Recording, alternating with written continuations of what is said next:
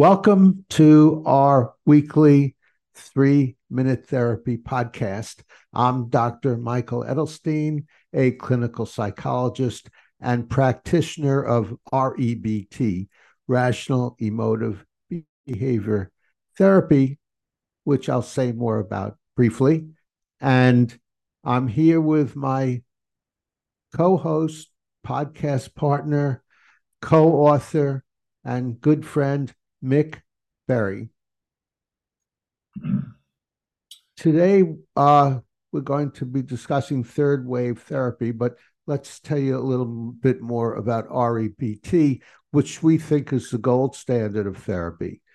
And REBT is Rational Emotive Behavior Therapy, which was devised by Albert Ellis in the 1950s.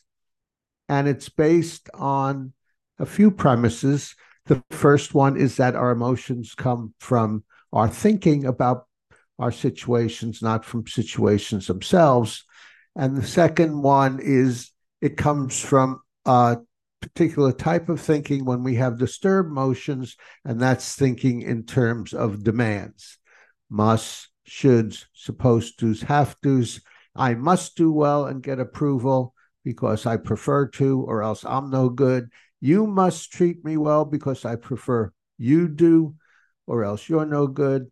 And my life must go fair, easily, and without great hassles because I prefer it does.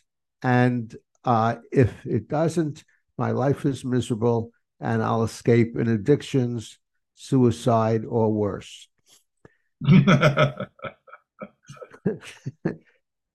Today, we're going to be discussing third wave therapies. And the reason we're discussing it is because one of our viewers recommended we do so. There are 4 main therapies called third wave therapies. And I think they're called third wave because they come after first REBT and then cognitive behavior therapy, CBT, and now there's this third wave therapy.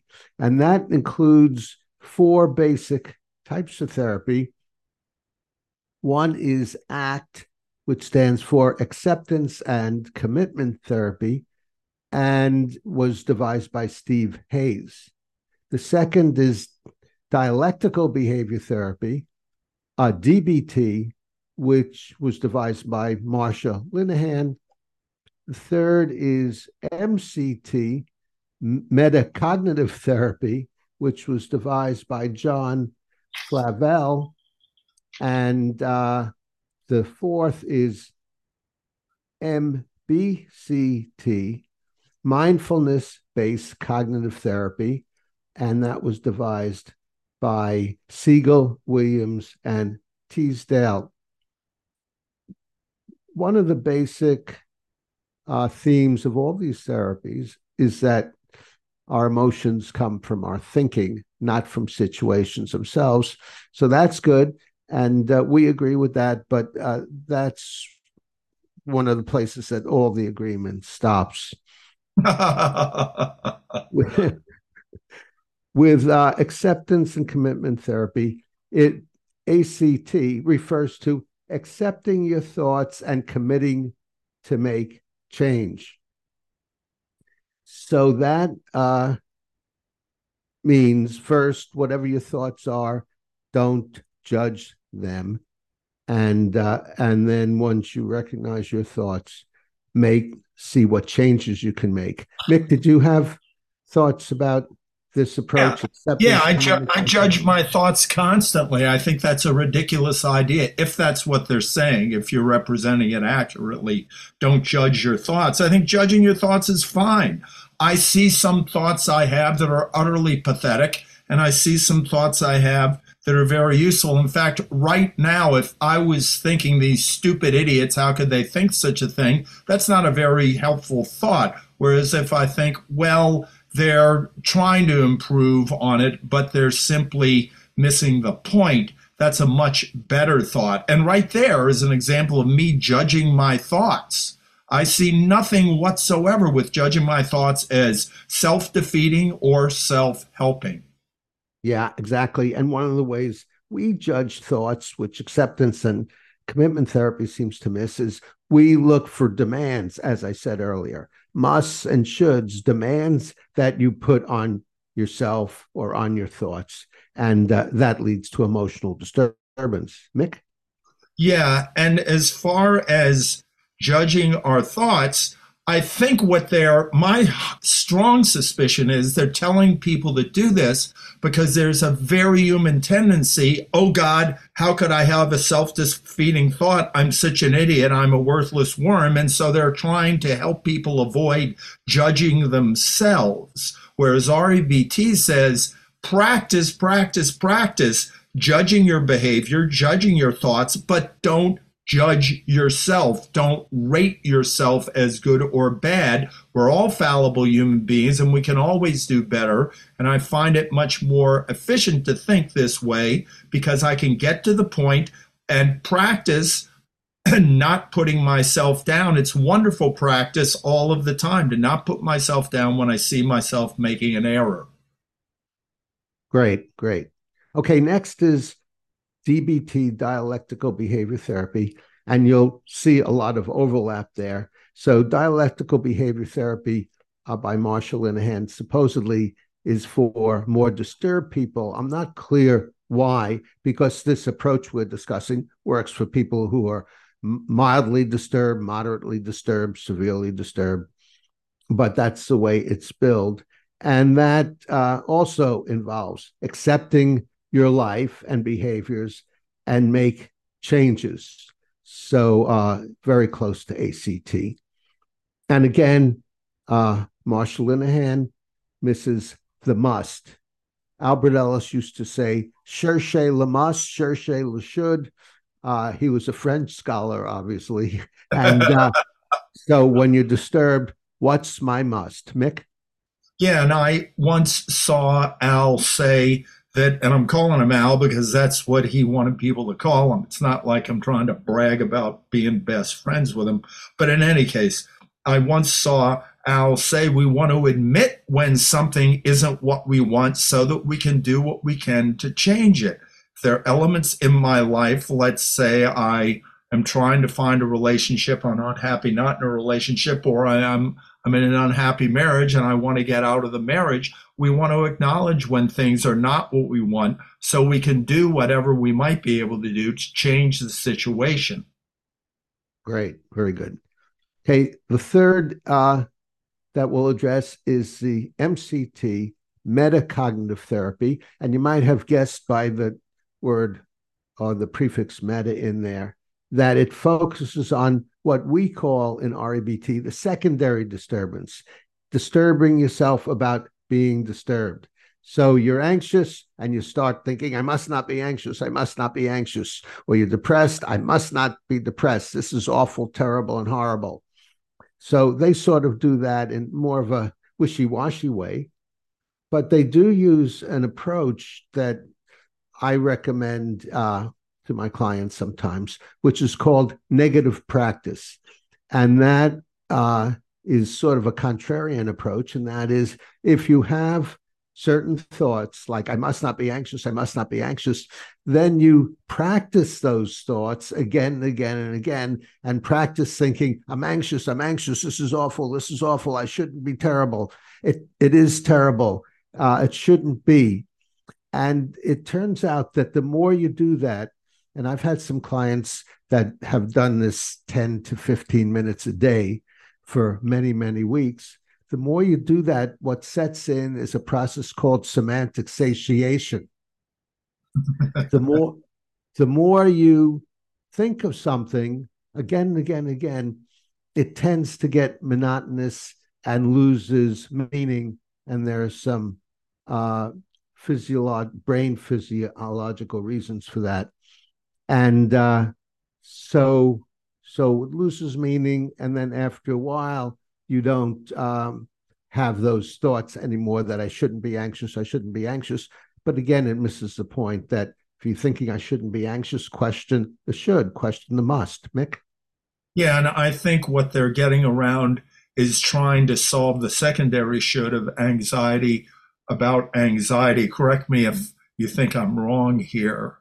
But No, that's exactly, yeah, I think yeah, so. and the thing is, I remember you giving me an exercise one time to just go ahead and be anxious. And my assignment was to live with anxiety for 24 hours. Okay, I didn't die. Yeah. And so I was able to get over the anxiety of having anxiety.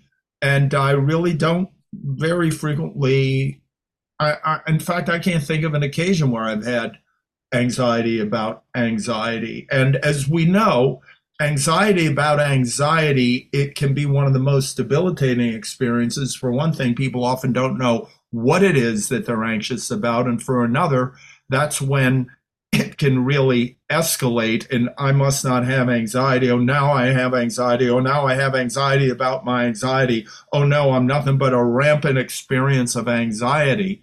And so that's definitely something to work towards getting over. You know, the first step is to recognize if I have anxiety. That's nearly not as bad, to imitate Al. That's not as bad as anxiety about the anxiety. So at least get rid of that. And then you can pinpoint what is causing the primary anxiety and get rid of that.